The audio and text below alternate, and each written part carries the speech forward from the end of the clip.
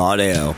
It ain't about you, it's about the beer. I think I need another drink to stop my suffering. Tell me, what did I drink last night? Don't you want to make something great? Because it's not fucking real life! WEMFradio.com.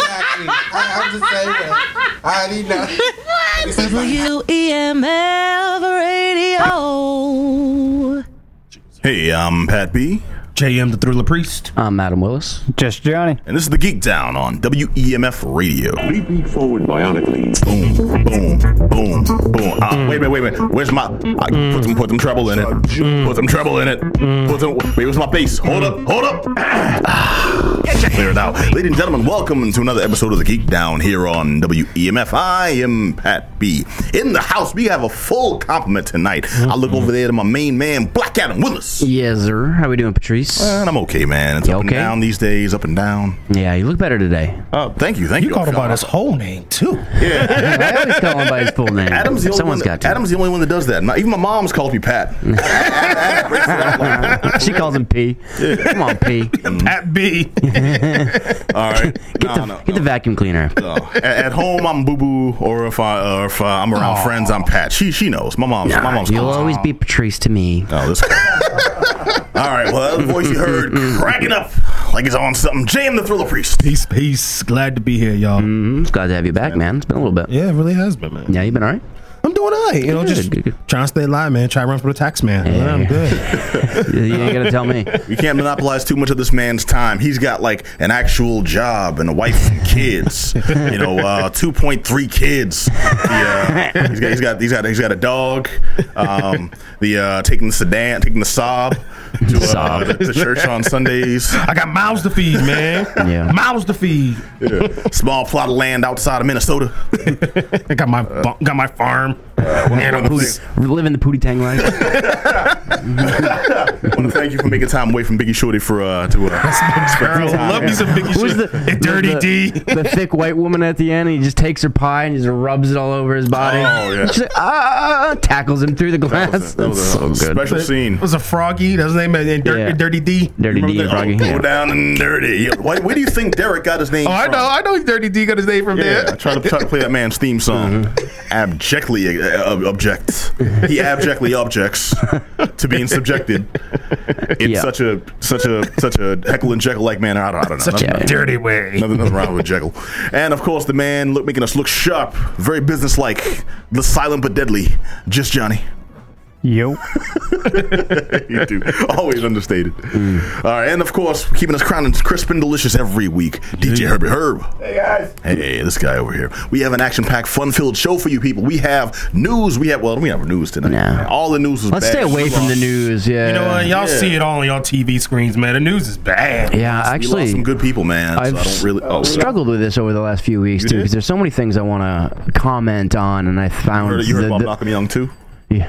Well, there's so many things I want to kind of just throw out an opinion and see what everyone's kind of thinking about it. But I think the best course of action is just shut up and pretend like it's not there. Let it ride out. It's like just close your eyes and let it happen. It'll be over soon.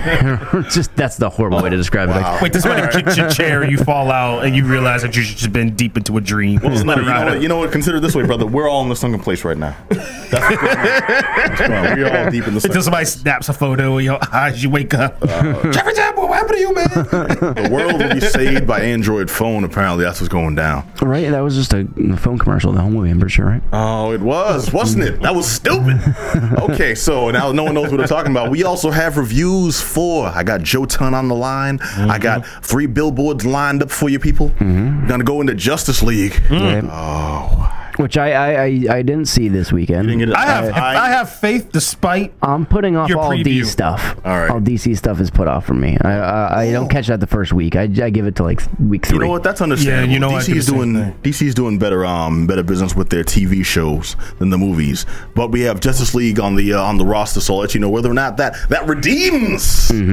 Or rebukes the good taste. If you like it, go see it. If you don't, of its previous, wait 3 weeks and you can see it in a matinee with me.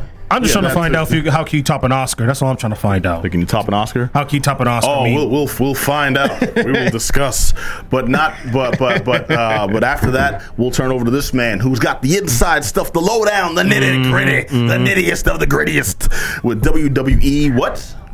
Survivor Series and NXT's Takeover War Games. I want to use those sound bites. Want to get you. Sounds good. And Triple H's old broken down body. Here we go. Yeah, we're gonna talk about that. They incorporated that fool, didn't they?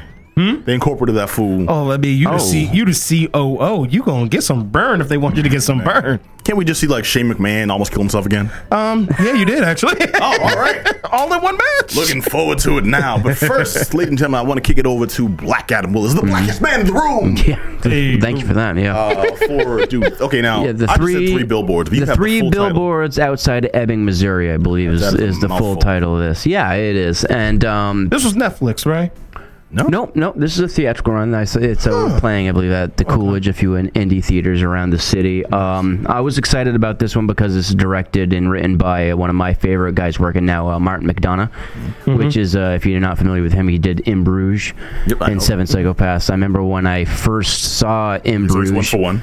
Yeah, when I first saw In Bruges, I went to the theater and it was advertised as this like quirky little comedy, and then you walk in, you're like, wow, this is some really serious kind of heavy stuff. In Bruges was not a comedy. I felt like they'd throw me a curveball when I caught that. Right, it was just poorly advertised and shopped out there. Colin Farrell doing a good Irishman. It was kind of him coming back to just play this drunk Irish guy. You're really good at that. So he also has a brother, the McDonough brother John, who's done Cavalry, Warren Everyone, and The Guard. So it's a very talented, Irish family there they have going. Okay, go ahead. Good for them. So this one, like some of his other films, is kind of set in motion by some extreme violence.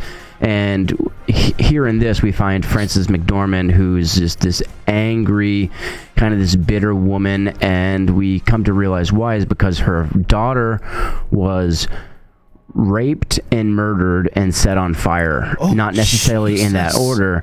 And the story, the way it goes is we find out that this happened to her. So this is 7 months later, and there's still no leads in the case. They have no suspects, and basically the case is kind of being dragged out and nothing's really come of it. So she buys these 3 billboards that lead into the town of Ebbing, and on the billboards it says and still no arrests. How come Chief Willoughby and raped while dying?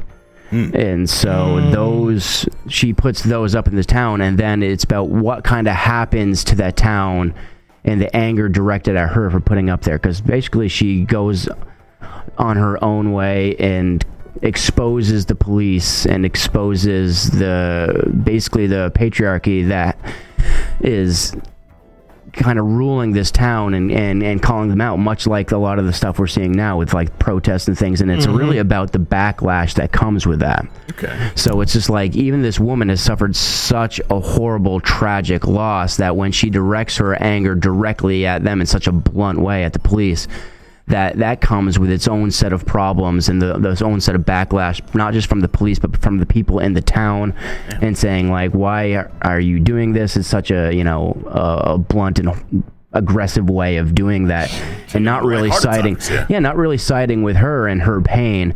This sounds like. It sounds like America. No, it does. I mean, it's legit. It's a white version of Zooman and the Sign.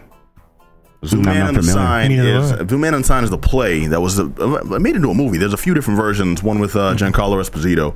All right. Yeah, about a black family living in the hood. A family's daughter is killed in a drive-by. Just some gang hostility on the street. Yeah, and the father. The police do nothing. No one in the neighborhood saw anything because that's just the mentality. So he puts a sign outside his house, big sign that says, "The police let my daughter get murdered. The town is doing nothing." Yeah. Why? Yeah. I think that's the exact quote. But It sounds like very similar. Like, yeah, I mean, it's just like she is so, Frances McDormand is so hell-bent now, was she just so consumed by anger and grief that she just all of a sudden just no holds barred, no prisoners kind of attitude, attacking everybody and trying to, I don't know so much get some answers, but just to kind of attack these institutions that seemingly are like doing nothing, and she just feels so helpless. What the movie is not, though, it's not a whodunit. It's not this like slow build-up suspense where they're gonna bring somebody into justice. You know who it did just it? kind of no, not really. It does. It's a slapstick comedy. I knew it. Yeah, right. There's some funny parts, but it's all bathed in this level of despair. But Frances McDormand is so good in it, and she's so just this forward thinking. Really, this has this agenda that she wants to expose all this stuff. But the cast in general is so amazing. It's got Woody Harrelson as the cop, as Willoughby. Sam Rockwell is another racist police officer. John Hawkes is her ex-husband. Peter Dinklage is in this thing. Lucas Hedges is her depressed son. He was what was he in it? Manchester by the Sea was the last one he was in. But just a great cast. Yeah, absolutely up and down. And the best part of this movie is really just kind of the dialogue, the back and forth that these people have, and it's just, he writes. I mean, he's a playwright before he's a director, and so he has a really he has a great knack for writing punchy dialogue that's moving and non-PC and he just putting his points across on the page, and that really comes like that through. Prestigious playwright turned screenwriter Tyler Perry. Yeah. I mean, Who makes a lot more money than in all of us. Yeah. I mean, the sad part is, this is something that I think communities of color, well, especially the black community, will like Tyler Perry do actually, because what drew me into even when I saw the trailer for this movie is that story of her being told, this is not proper for you to do this. Right. This is not okay for you to do this, which is something that many marginalized people are constantly hearing over and over and over again. Well, it's like, this isn't a time. This isn't a place for you to talk about your oppression. This isn't a time to talk about the fact that you've been sexually assaulted or you've been a victim of race. So when is the best time? So this is not proper. Yeah. This has been told over and over again to people who have been victimized. Well, it's just it's a beautiful. It seems like a beautiful story. Yeah, the helpless feeling of like nothing's being done. No one's doing anything. Like this is telling me to wait. Of course, her doing these signs isn't going to really solve anything. But it's just this like kind of like this big middle finger to you. It's just like, what are you doing? What exactly are you doing? But the story is a little bit muddied too. It's a little bit more complex than that, because we do find that Woody Harrelson as police officer Woody, he does sympathize with her, but he's also a sick man. He's dying of some form of cancer that he has.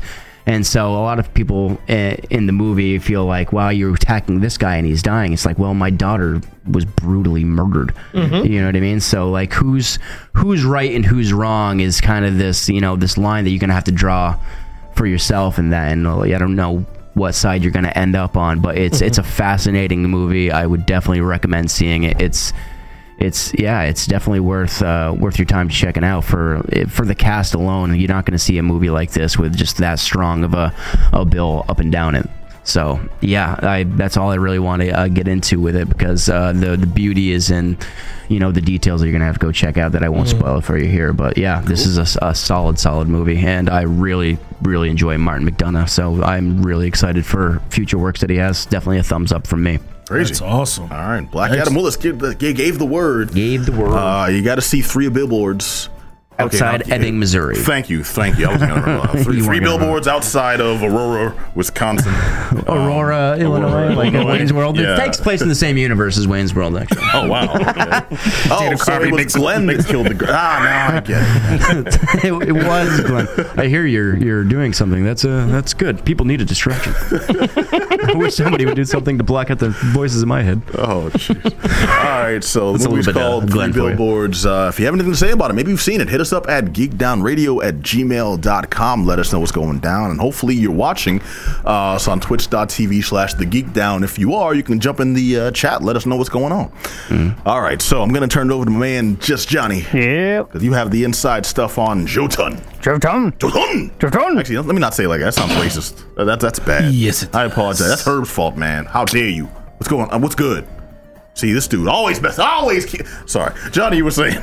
Yeah, so Jotun is a action adventure game that you play as this Viking lady, and you're sort of dropped into this world, I believe because you died, and you're trying to resurrect yourself, so you're kind of... Wait, so you're in Stovacor? Well, not Stovacor, in Valhalla. Valhalla, yeah. Actually, funny you should mention that. This is Jotun, and the reason for the re-review is that they came out with this Valhalla edition that has released on Xbox One, PS4, and... updated on PC, so they've sort of expanded a few things from the original release. So once again, you're playing as this Viking lady with an axe, and you're going around this world, and there's essentially these 5 different areas that you have to travel to and defeat a big, major, substantial boss, and these bosses are presented as Norwegian, Viking, Nordic, Norwegian.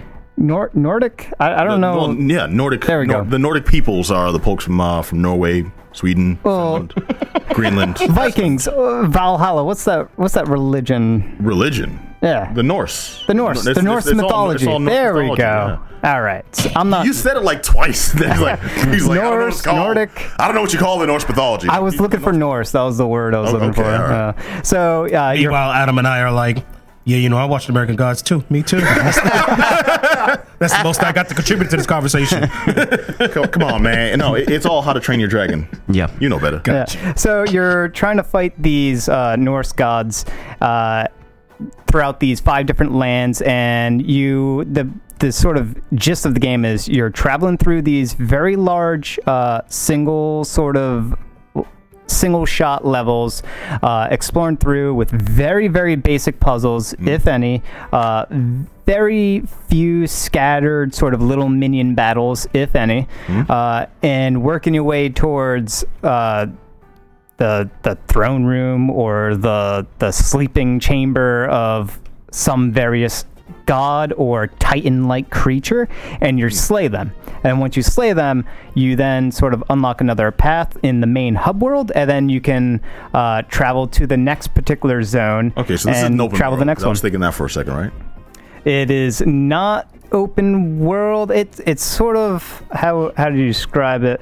It's kind of open world, but it also isn't. It's like you have a hub world, and then from there you access the 5 or so other worlds, and that will sort of in each of those. It's more like an RPG where you set your destination, you go there, and then you'll come across the random encounters. Yeah, a little bit of like action RPG sort of elements in there, but this is not an RPG. It's definitely like an action game, and where the game really shines is when you are fighting against these big, giant, massive bosses. That's where gameplay footage of that going on the screen right now. And you're fighting against them, and you have to like really read the enemy, the bosses, and see how they are going to telegraph their next attack, dodge roll out of those attacks or block them, know when to use your more powerful attacks, and know when you need to do a combo. So it's on screen. We see the gameplay, Johnny running like a wuss. Yes. Yep. and that is sort of where this game like really shines. That and the artwork and the sound and the music. So the artwork, it's presented as like, I don't know, like a hand-drawn animation where each individual frame of animation for these big giant creatures or small little minion creatures or whatever, they're all hand animated frame by frame, and so they're playing out their animation, which really helps. And fluid but not over designed. Yeah, it's sort of like a prelude to the quality of animation in like Cuphead, but it's there's this other sort of turn-based strategy game that has the same style of animation work. It's kind of reminiscent of like what you expect in Iron Giant style animation or art. Oh, well, maybe in the close-ups. What I'm seeing here, it looks like, and correct me if I'm wrong, do you remember? Oh, shiza. I forgot the name. Doggone it, I was there. It's the game by Tim Schafer, Adventure Island. It looks like Adventure Island style artwork. I'm not too familiar with that art You never style. played Adventure? Wow. Okay. I know of the game. I just don't know. I can't recall the artwork. But Okay. Well, it's more cartoony, but yeah, I see what you're saying. yeah. So that, I mean, it's beautiful. It's a beautiful world to sort of look around. But No, it looks fantastic. Very vivid colors. But that's sort of in the boss fights. That's where it really looks impressive. Everything else, when you're traveling through the lands, you don't get animated, fantastic looking things. What you get is sort of like these static, hand-drawn, hand-painted, or however they did it, environments, which look really good, but isn't animated at all or barely animated. Ew. And it's kind of drab, boring, and the worst part about it is that they sort of scaled the world and the levels in each of the individual environments. They scaled it way too large, like phenomenally large. They did it to emphasize the epicness and the grand scale of things, because you are fighting against these gods and these big, massive, titan-y creatures and whatnot. But Of course, you better. This is Valhalla. but by doing that, I'm fighting like killer bees and the fire ant army and stuff. I'd be disappointed. But by doing that, you end up peeing on enemies instead of. You end up running around this world, and it takes forever to get to the actual boss battle. So it also feels like it's padding, where they purposely made these things so big because they didn't really have that much content there to begin with. But it's also to get, you're going to die a lot because you have to learn the boss fights, and it's really, you're going to die in the boss fights. That's where the crux of the challenge of this game is. And every time you die on a particular boss fight, for some of these areas, for some of these zones, the respawn location is all the way on the other side of the map, and it takes literally minutes to walk or run back to the area that has the boss to fight them, and then to die maybe within like 30 seconds or something like that. So you're spending way more time getting to the actual fun parts of the game than you are actually having fun. Right? All right. Well, it sounds like you're playing WoW and playing badly. But does this have like the same? Does this have the same? Like, it takes time to respawn. Maybe you lose advantages you had or power ups you had, etc. Yeah, just hosed. That's another part of the game where it really lets you down. Is that the depth of the gameplay and the depth of the mechanics is really just you axe, hit a button to smash stuff, hit another button to dodge or block out of stuff, and that really is it. There's no like depth in there. You're not really expanding your repertoire. You're not leveling up. You're not gaining, crazy new abilities that are really going to enhance the combat. They're not really throwing minions at you and different kinds of minions and different kinds of creatures where each of them becomes their own little mini puzzle of how to solve. They're not really changing up the combat scenarios on you. And then also the worlds you're traveling through are, they're drab and sort of they're missing interesting interactive elements to it. I thought you said the artwork was very vivid and colorful. It looked like that earlier. It is on the bosses. That's where you can really tell that they put most of their effort on animating the bosses and getting those fights to look as impressive as possible. And between there, it's just like the hallways from Matrix Reloaded. It's just like a screenshot, essentially. You're taking a character and you're running around a static screenshot almost in some of these environments. There's some animation here and there, but for the most part, it's just you're a static flooring, static environment, and you're sort of running right through it. So right. There's that, and then it's the laxative of gameplay. Apparently, that's something that brings me down. Yeah. They could have had more with the gameplay and sort of more of a pull or change up the formula, especially when you die. Either make things easier, harder, or change it up so that the next time you go at it, it's not going to be the same type of setup, the same type of thing. And they don't really. There isn't really much of that, and that sort of continues. By the end of the second boss, you pretty much don't want to go through these big, giant environments anymore. You just want to get to the boss and fight them. And that is... and part of that problem is that the storyline, there's really no story, or at least it's not worth paying attention to. As I said earlier, it's, storyline hints towards resurrection I'm dead, and whatnot. And now I want revenge for being dead. So I come back to life and make other people dead, then I can die and meet them again when they dead, and it's a never-ending cycle of vengeance. Well, it's not a vengeance story, but it's not a vengeance story. It's like I was. It would I be need better to come back to life to protect those that I loved when I was alive because I'm dead. It would be better if it had any of those things in it. Oh, jeez. Yeah, it like I said, it's almost like a non-existent story that's in there. It's all pretty much they decided I kill these giants because I don't like their haircut. It's like they wanted to make a game about fighting these big giant Norse gods, and then everything else sort of formulated after the fact. Any influence from Shadow of the Colossus? No, you're not really climbing up anything. I mean, you're specifically going out to fight giants. I guess in that sense, yes, but this is way more action oriented, whereas Shadow of the Colossus, the boss fights within there were puzzles, right? You had to figure out how to properly take down a particular Colossus. This one, it does have that. It does have that where you're sort of figuring out the tells of the boss, how to properly dodge them. Mm-hmm. So in that sense, yes, but it's more action oriented. It's not as puzzly. Where Shadow of the Colossus, you could sort of take your time, study them, and sort of try different things. You know, it might take you like 20 minutes to complete a boss, but you can, beat a boss within 20 minutes. This one, on the other hand, because it's more action-oriented, you are definitely going to take damage if you take too long, and you will eventually die.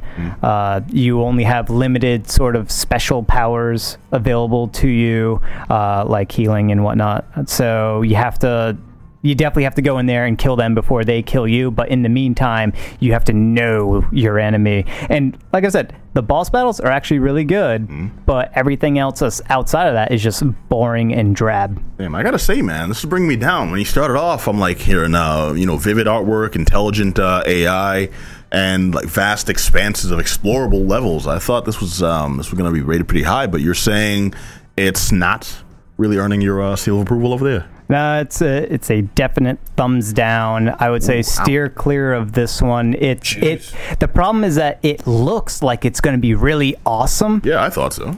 But in actually playing it, it isn't at all. I gotta say, you're not winning Adam over. And it's available on Xbox One, PS4. Don't tell people what it's available for. If you don't tell me not to play, don't tell me it's available here. Don't tell me. Journalistic integrity demands you tell them what it's available for. I tell you to go Google it and find it yourself because I don't want to expose you to that. And it costs I want to thank Philippines for knowing how radio works. All right, so it's available for you said Steam, Xbox One, PS4, Wii U. It's available on a couple other places too, but those are the primary ones that you can pick it up at.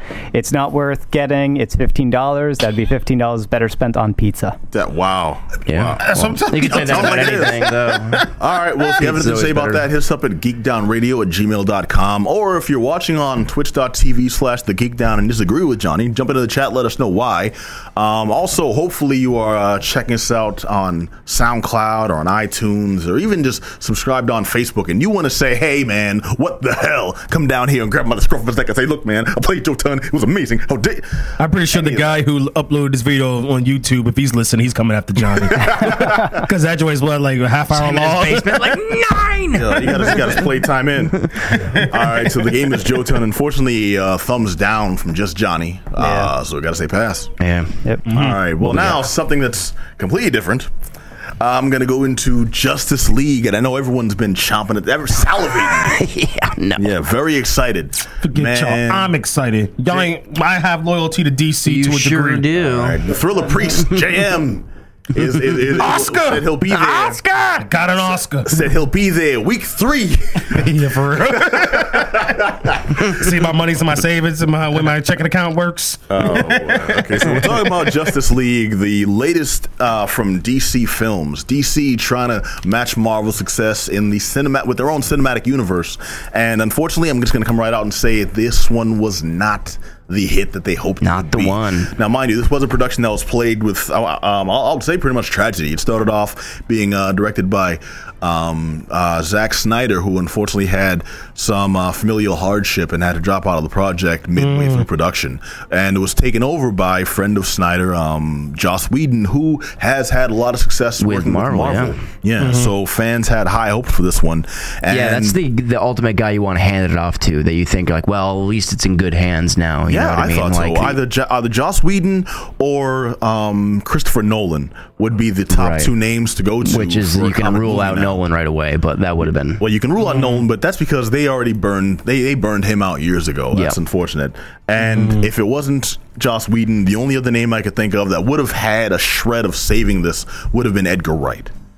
Yeah, interesting. Michael Bay. Might as well be. I think the whole DC thing is just a giant Michael Bay production. You know what's sad though? It would sell, fam. It would sell. It would sell so hard if it was Justice League. Just be more naked girls and just bending over a car for some reason. Like cars underwater with Aquaman. Man, you know what? Here's what's ironic too. One of the biggest complaints about this online was the sexualization of the Amazons after being presented as in the earlier successful movie from earlier this year, Wonder Woman. And one of the actresses came out and says, "I'd never felt more empowered to be dressed like that and doing this." Which is very surprising. It's funny, they come out there like in society, and then she came out and said the Amazon society wasn't sexualized or overly sexualized. They were actually presented as competent, because we know women. How those internet commenters are about protecting women's rights and their well, there was enough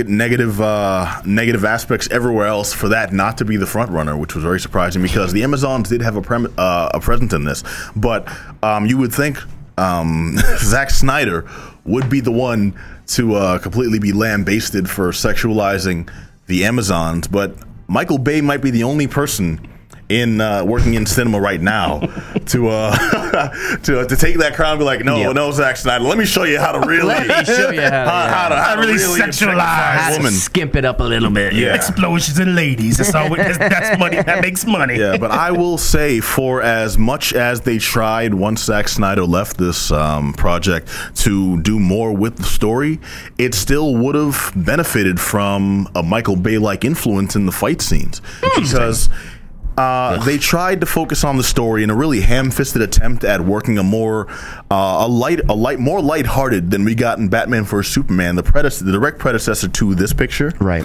Which was criticized for being very dark, very morose. These DC movies, I think the biggest, the difference, my big one between DC and Marvel is obviously the casting, which I've talked about that, but another one is just like how just heavy it is, and just seem how it's just so morose and dark and like upsetting. It's like there's still comic book things. We're looking for escapism. We're looking to enjoy these things and be like, well, everyone's dying. But at the same time, that's kind of the nature of DC, though. DC's typically darker. They can do it, but like it seems like every project is still harping that same kind of that. Well, unfortunately, I know you're attached, my friend. I know you're attached. No, unfortunately, that's reactionary. Keep in mind, if you just look at comics history real quick, I'm just going to take a quick sidebar. If you look at comics history, DC's always been the lighter company to Marvel's heavier company. Right, Daredevil's not necessarily the happiest of comic books. No, it's not. But when Marvel in the 90s especially was more about X-Men and X-Men related titles. And Spider-Man as well. Yeah, and those were about those were allegories even for civil rights issues and members of society not being accepted and forming their own underground factions and then planning rebellions and planning revenge. That was really popular. That was really huge, and that dark era of Marvel sold like gangbusters for them, whereas DC was the opposite. And DC eventually was criticized for being unnaturally happy, unnaturally hopeful. It's not an Archie Superman's comic. always going to win. Batman's always going to catch the Joker. That was really frowned upon because it seemed unrealistic at a time when Marvel books were approaching more hard-hitting issues. The Punisher's taking down serial killers. X-Men are facing discrimination even though they're doing good things in society. Those were more realistic. So DC really went left field in trying to overcompensate for that. And that's when you get storylines of Aquaman loses his hand on panel, and then he becomes this really dark, angry figure. You know, Batman goes really deep into his war on crime, and then that consistently gets worse with them destroying half of the country with earthquakes and stuff in No Man's Land. Yeah, you know, and they went really deep into it, and then they just kind of carried over with that. Whereas Marvel learned their lesson with the changing times. We have to focus more on stories about like Captain America, make that deal with more relevant world issues. You know, Captain America dealing with situations in Afghanistan. Yep. You know, we're dealing with domestic terrorism here, and how they can focus on rebuilding the spirit of the people they protect. Whereas DC was like, okay, now one of Batman's methods of maintaining a totalitarian control has taken over society, and now people are getting killed by being turned into. It's kind of like the Matrix, where everyone and the Matrix Reloaded, everyone was turning into Dr. Smiths. Everywhere.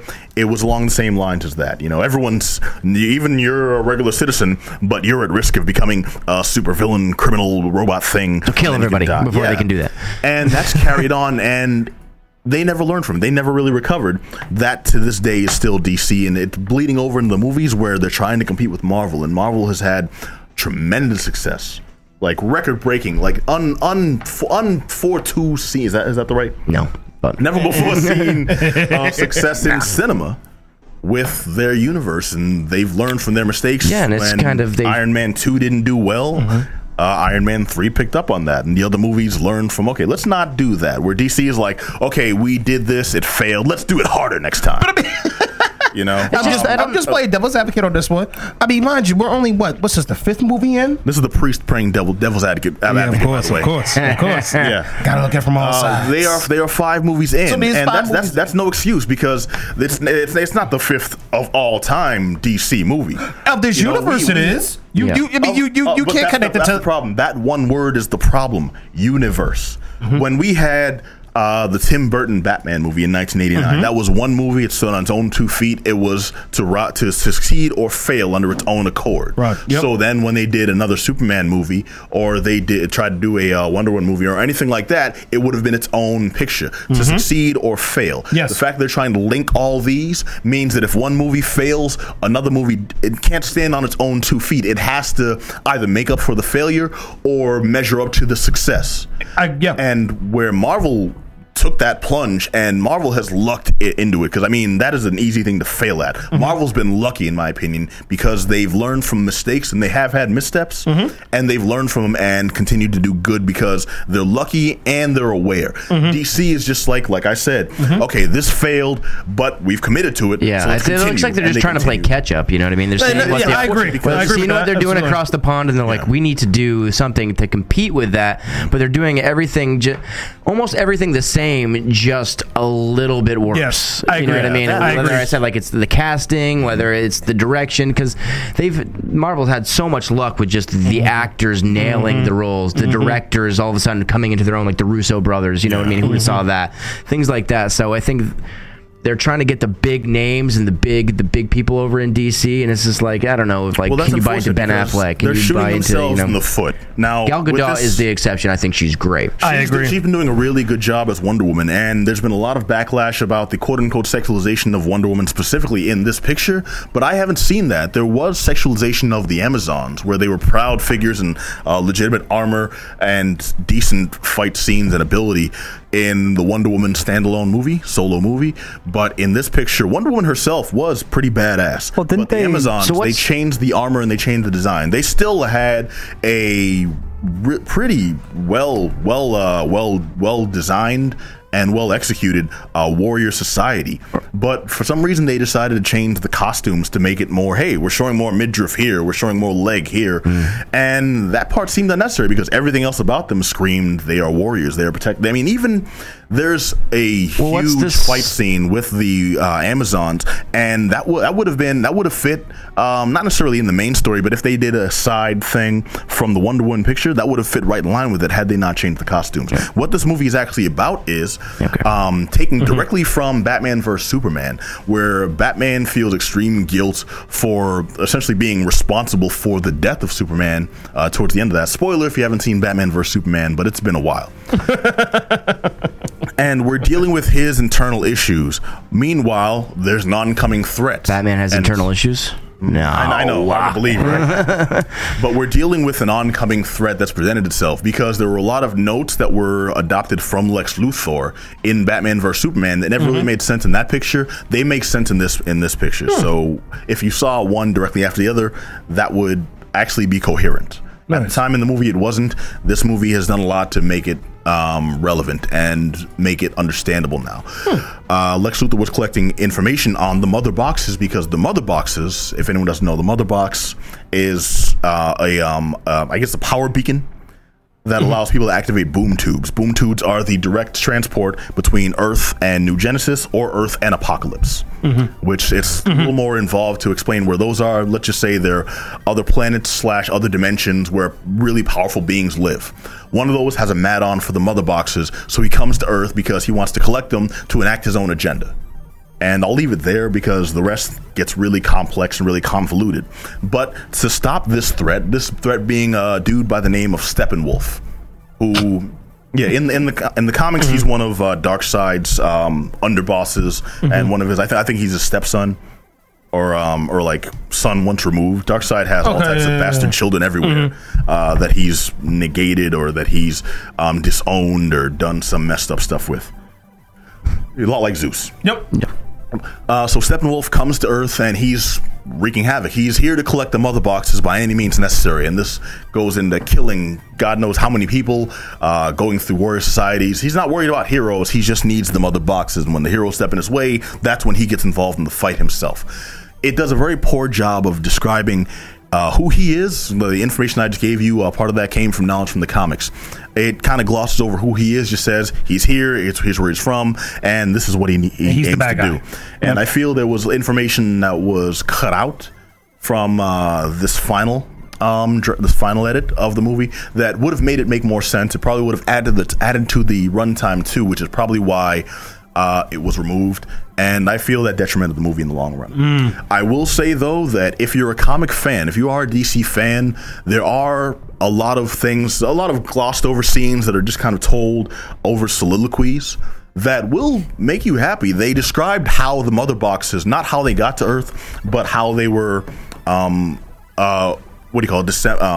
distributed between societies in the ancient times, and why it becomes a chore to find them in the modern age. And that part was kind of cool because they showed how the Atlanteans fit in to our history and why they matter now, which gives explanation, which gives credence to why Aquaman is showing himself for the first time. How is the new additions in terms of the new characters? How was Aquaman? How was Flash? How did the actors do? Cyborg, right? Yes, and Cyborg. It was really quick, and I have my own beef with it being a comic fan, especially being a DC fan, because each of these characters I think deserved more, at least a couple minutes more screen time, but also more merit in the presentation of their stories. Each one has a deep background. Or a better introduction. How were they introduced too? Was it like they were introduced as Batman has all these files, so he knows everything he needs to know about these people, so he just shows up. That I was against between movies, but I think seeing how it played out in the movie, I think was necessary, because they could have spent forever getting to the point. Well, they could have spent forever getting to the point, but they wanted to make sure that, unlike in Batman and Superman, you finally get to see these characters in action. If I'm in an Aquaman movie, I don't want to wait 45 minutes before he at least takes a swim, you know? But I always like the round up the new guys, like you're assembling the team part. I always like that. They show up like Armageddon, like, you know what I mean? They're trying to get everybody. The problem with that is the presentation's all like Magnificent Seven, where you get these guys and you hear about what they can do, but you never really see it. In this one, you see Batman in action for a bit, and then you see he has a larger plan. So that's very Batman-like, which was good. You see Wonder Woman, and she's right into it. Like, the first time you see Wonder Woman, it's not even like, alter ego. It's not even like a conversation. It's just some stuff's going down, and bam, Wonder Woman's in it. And that was like the first 3 minutes of the movie, which was great. So it got right to it. It didn't make you wait for the action, but you can definitely see the lull between the Zack Snyder stuff and the Joss Whedon stuff. Really? And is it noticeable? It's noticeable, but you almost want more Zack Snyder stuff, because the Joss Whedon stuff is good, but you can tell that's where the studio interference came in. because it's good, but you can tell, but like another 30 seconds here would have been great. And Joss Whedon's the type to leave that in, and finding out afterwards, a lot of the final calls on what to cut out, what to change, what to reshoot, where to inject CG came from the WB CEO, this dude named Kevin Sujihara. And like he made these calls before the movie came out. Like I think before, or when they just started production, like I'm putting a hard stop on the time limit. I'm making sure this fits in here and that goes here, and those are side steps to work around Zack Snyder's foibles. But I think once Joss Whedon came in, they should have been some input from Jeff Johns. And I forget the other dude running DC Films, but Jeff Johns should have been able to say, no, this guy works differently. Let's let him work his way, because the movie would have been slightly longer, but I think it would have been more coherent and would have been more worthwhile. I've got to give this a thumbs down, which is very unfortunate. I definitely have to call out the acting on the part of the individual Justice League members was good. And you really like, dang it, what's his name? Khal Drogo. Aquaman. The actor that played him, I forget his name. Jason Momoa. Thank you. Jason Momoa as Aquaman. I really like him. You really like him. He's a lot like Thor. He's more like, you know, hey, he's got the big, just chiseled, diesel, attractive guy. Absolutely. One of my favorite memes going around online is, how can people look at pictures of Jason Momoa standing half in the water, got the tattoos on, just this dude impossibly cut, cartoonish physique, got the hair going and everything, and say that Blake Shelton's still the most attractive man in the world. Sexiest man alive. I saw that meme. That was. I looked at that and I was just like, for a split second, I'm watching this one. I'm just like, you're like, hey, oh, wait a minute. Whoa. Got a little chubby. I don't like country music. It was, and his performance was good. It had a good amount of comic relief, but also you know what? I don't want to do this, but I need to, so I'll join up with this team. It made sense. Cyborg, I thought they glossed over his origin, which did him a disservice, because Cyborg is a complex character, and all people really know of Cyborg. Yeah, I'm not really from now on is well versed in. Exactly. If you've seen maybe the Teen Titans Go cartoon show, that's all the origin people have gotten. So it deserved a little more because the actor did a great job.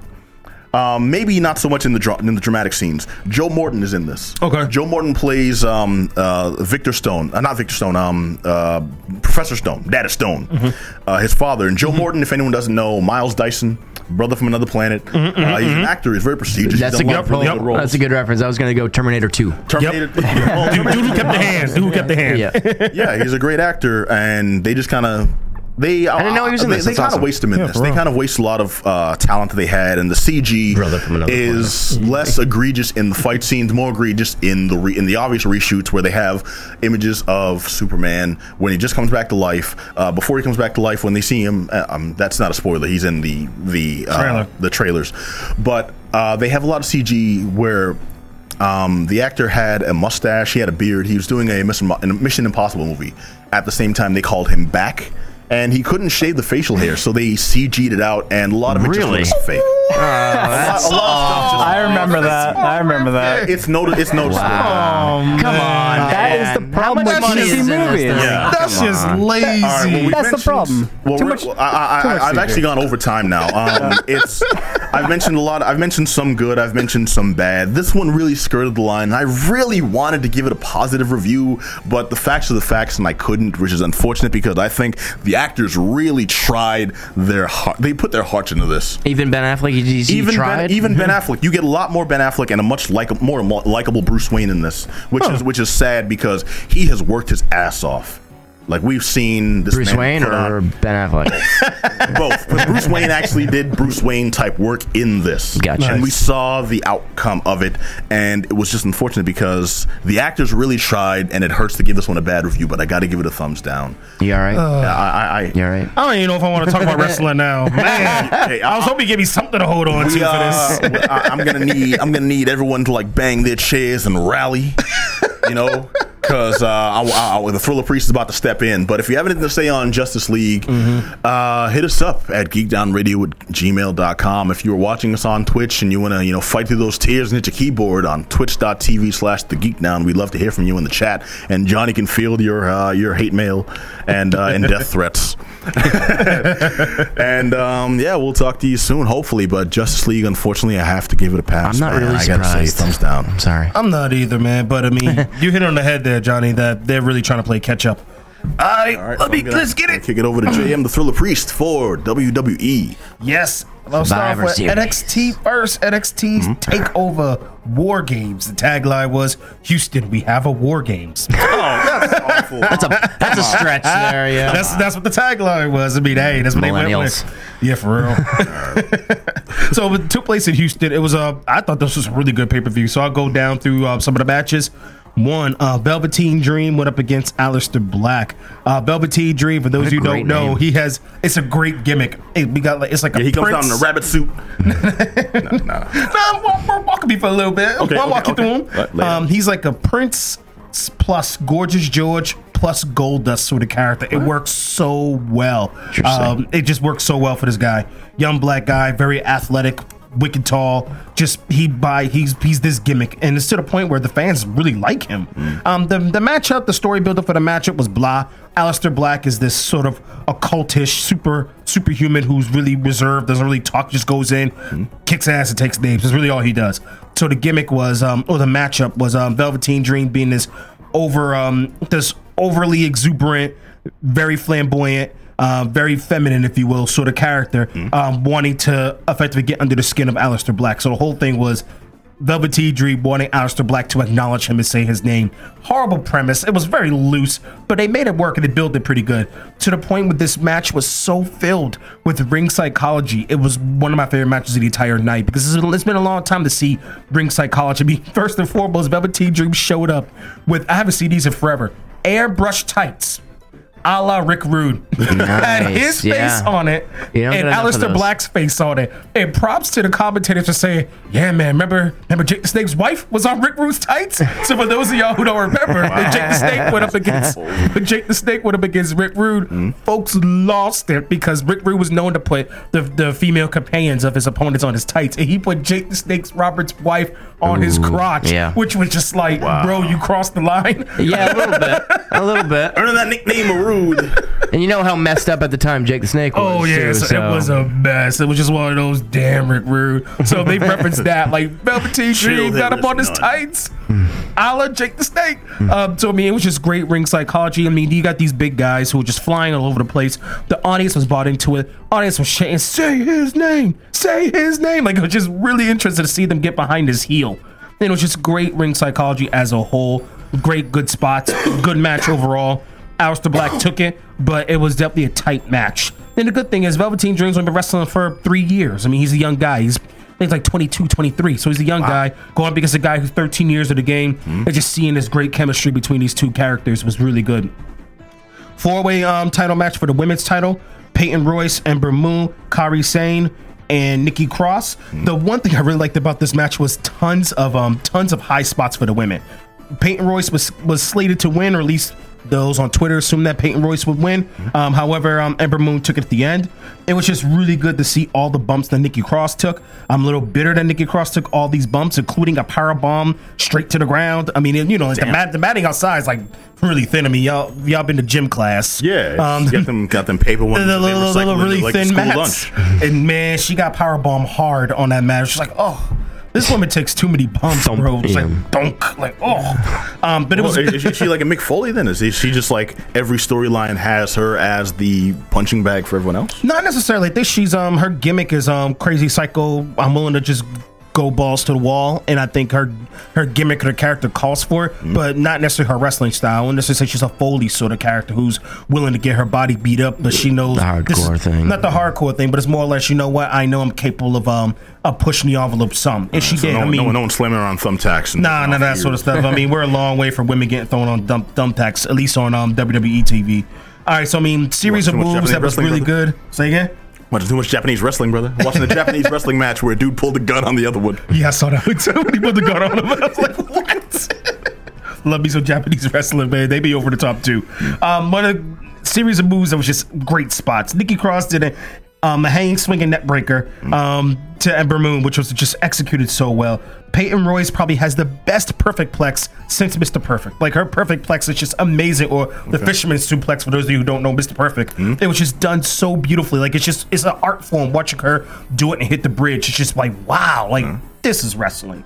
Kairi Sane did a nice little combination with the Alabama Slam, which is kind of rare to see a woman do an Alabama Slam. I mean, those are just difficult moves to actually hit. You know, like, what's an Alabama Slam? Effectively, you're holding them and you swing them and you slam them. Like, their head slams to the ground. It's just an amazing move. Very simple, but it's hard to execute. Wait, hold on. So what's your favorite move, brother?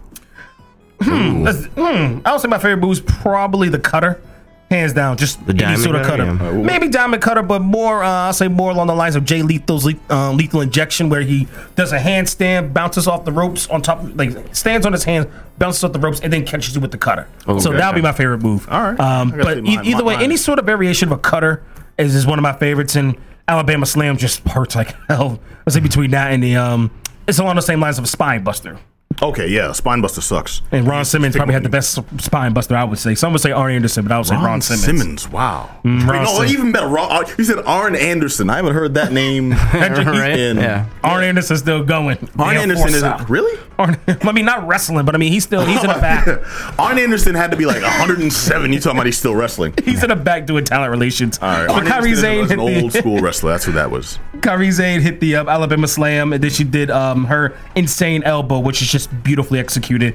And then Ember Moon ended up taking it by doing her Eclipse, which is a jump. She jumps off the top rope and catches you with a stunner. So it's nice little corkscrew stunner is what she does from the top rope. So it was a nice match, great, nice bumps. I mean, it was good to see these four women actually wrestle and go at it. Drew McIntyre went up against Cien Almas. Y'all been hearing about talk about Cien Almas, how he hasn't been pushed nearly as much. How they got this champion from Mexico. They just they built him up. That he did a job of just taking L's, and they re-imaged him through a manager with him, Zelina Vega, great manager, who somehow, some way finagled him to get this title shot. He became NXT champion. And it's great. Chances are he's probably going to be a transitional champion, hold it for a little bit and drop it. But I'm just glad that this guy got it, because it's one of those great story of a guy who started off blah. It just built the fan base. The fans were cheering for him hard, cheering C just for him. It's just awesome just to be able to see that. And he did a great job. I mean, considering the fact that Drew McIntyre was like 30 pounds more than him. Cut Diesel Jack Irish dude, a good like 6 or 7 inches taller than him, but the match looked believable. That's a testament to McIntyre for making Almas look good, because typically when you have a match with that size disparity, sometimes it could go either way. Yeah, sometimes the big guy take out Goliath pretty much, and sometimes it looks like, can that little guy really beat him? But I mean, it worked out really well. And finally, the War Games match, you just need to go see it. I'm just going to tell you one spot. It was the superplex off the top of the cage. Off the top of the cage from Adam by Roderick Strong to Adam Cole. Great finish. So check that out.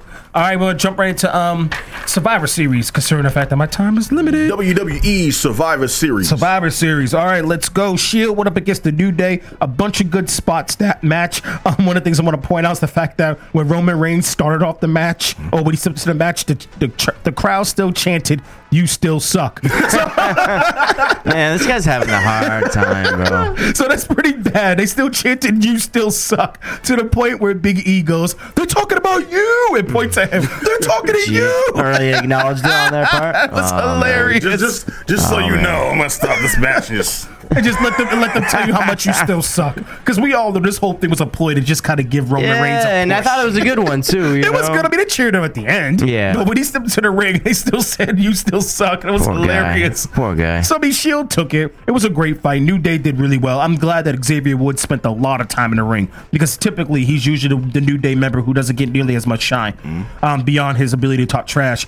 The ladies match between SmackDown and Raw. The highlight for me is when Nia Jax went up against Tamina in the match. So you got the two big women going at it, and it just looked beautiful. I mean, you see Nia Jax do a cannonball. I mean, I wasn't expecting her to do a cannonball. You see Tamina do several super kicks and come off the top rope like her daddy, Superfly Jimmy Snuka. It just went very well. And of course, Asuka was a sole survivor, effectively continue her push. AJ Styles went up against Brock Lesnar. AJ sells very well. I would say AJ is probably the best seller since Ric Flair. Hands down. He made Lesnar look amazing. And Lesnar actually fought hard. I mean, to the Which point, is something he hasn't been doing a lot exactly. lately. He's You know just what I kind of mean? been He's definitely losing steam a little bit. He has getting a little older. His matches are getting shorter. It's really Yeah, absolutely, exactly. I mean, he looked great. And he made the match look well. The Usos went up against the Bar. The Usos are just on a whole new level, man. Their character changes has definitely done wonders for them. The one thing about this match that was good, the Usos typically are high flying sort of match. So for them to have their strength tested by virtue of going up against bigger guys was a good thing. So it showed their physical strength. At the same time, with the Bar, it made Sheamus and Cesaro have to speed up to catch up with the Usos. So it was a good strength versus speed match, but they both had to step up their inadequacies in that area. So that was really good. Charlotte beat Alexa. All right. Finally, the last match with SmackDown versus Raw. You had Cena, Orton, Shane, Rude, Nakamura went up against Triple H, Strowman, Angle, Balor, and Joe. Hey, I mean, at the end of the day, the COO was one of the last survivors. Triple H stayed at the end. Really? He got the final pin. You mean it wasn't John Cena? Nope. Kind of wish it was John Cena, actually. So, I mean, you had Triple H there. You had Strowman there. There was like this weird thing where Triple H turned on Angle, pedigreed Angle so he could get the pin on Shane. So his hand was raised and Strowman's hand was raised. Strowman's angry because they did the whole pause and staring at Strowman and whether or not they're going to take Strowman out. So Shane and Triple H standing next to each other, staring at Strowman. Strowman's like, y'all, you going to turn on me too? That's when Triple H turns on Shane. Not really turns on him, but just pedigrees him. Those are pedigree matches over. And Strowman's kind of like, don't you ever put me in a position where I'm thinking you're going to do something to me, sort of thing. We'll see where that goes. Effectively, all it really does is set up the match for WrestleMania between Triple H and Kurt Angle. I'm like, yo, it's a little too early to be doing that right now. Like, we got a little while for you to set up that match. So overall, this pay-per-view was actually a good pay-per-view, despite the fact that Raw took it 4-3, 4 wins to 3 wins for SmackDown. But overall, I thought it was a good pay-per-view, especially watching the women's title match. The women's Survivor Series match. Watching AJ versus Brock Lesnar, that was really good. And of course, the Usos in the Bar. Shield and New Day still pretty good as well, but I would say those are probably my top 3-4 matches. All right, and that's all I got, Pete. Cool, cool. Thank you, brother. I'm a little perturbed that Triple H took it like that. But tell me, could that possibly be because he's COO? I think it's a situation where Vince doesn't trust his new talent. He's willing to go out and recruit new talent. I've heard that too. But But it's like, does anybody clamoring to see Triple H still in these serious matches? I think headlining a lot of things. I think so. I think it's those people who just tuned in. These are WWE fans specifically who just started watching recently, who missed the heyday, who missed Triple H's heyday, who missed Brock Lesnar's heyday, who missed But they're not going to Goldberg's build a new heyday. heyday if they don't like turn it over the talent to let them kind of get the spot. These are old people, man. Kurt Angle left twice because of health issues. He shouldn't be back now. Yeah, he was looking rough. I mean, that took us in the match with his leg wrapped up. You sit here like, bro. He looks like a giant pepperoni stick. I mean, he does. He does. I mean, he does not look like he used to. He's a shell of himself, just like Goldberg's a shell of himself, you know. But it's one of those. You're playing to a base of people who wanted to have that but never experienced it. Kind of like when Hulk Hogan went to WCW in like '95. You know what I mean? Not before he was Hollywood, but he went down as red and yellow Hogan. Those Southerners didn't own Hogan, so he was still reliving his glory days that he had in the '80s because all the Northerners had Hogan because he was based out of New York with WWE or WWF at the time. Well, so that's that same sort of thing. These cats, it's garbage, and the cats are afraid of change. That's all I'm saying. In some ways, yeah. And I think it's Vince afraid to take a risk in that sort of way too. Like, hey, I know they're gonna draw, so I'm gonna use Orton, I'm gonna use Cena, I'm gonna use Triple H, I'm gonna use Angle because I know for a fact people know who they are and they will draw. Which but I think is Cena's putting fair. people over though too. You know, He is. which He's doing a great job. All right. Well, they'll come around. Hopefully, give it 2024. We'll be here talking about it. All right. Well, thank you very much for that. No doubt. If you heard about that or you watched the pay-per-view, you want to chime in again, geekdownradio@gmail.com. Let us know what's good. Also, hope you were watching on twitch.tv/thegeekdown. If you weren't, every show is broadcast live there with the live chat. You can talk to us and let us know, like live. Let us know what you're feeling, what you're not feeling, what's going down, how right I am, how wrong Adam is, all the time. Feeling me. Feel me.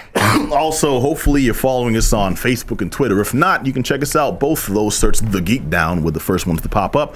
We're on YouTube, we're on SoundCloud, iTunes, all over the sucker. And naturally, just go to the website, geek-down.com, and get the inside stuff. But until next time, same bat time, same bat channel here on WEMF. We'll catch you all. Be excellent to each other. Peace.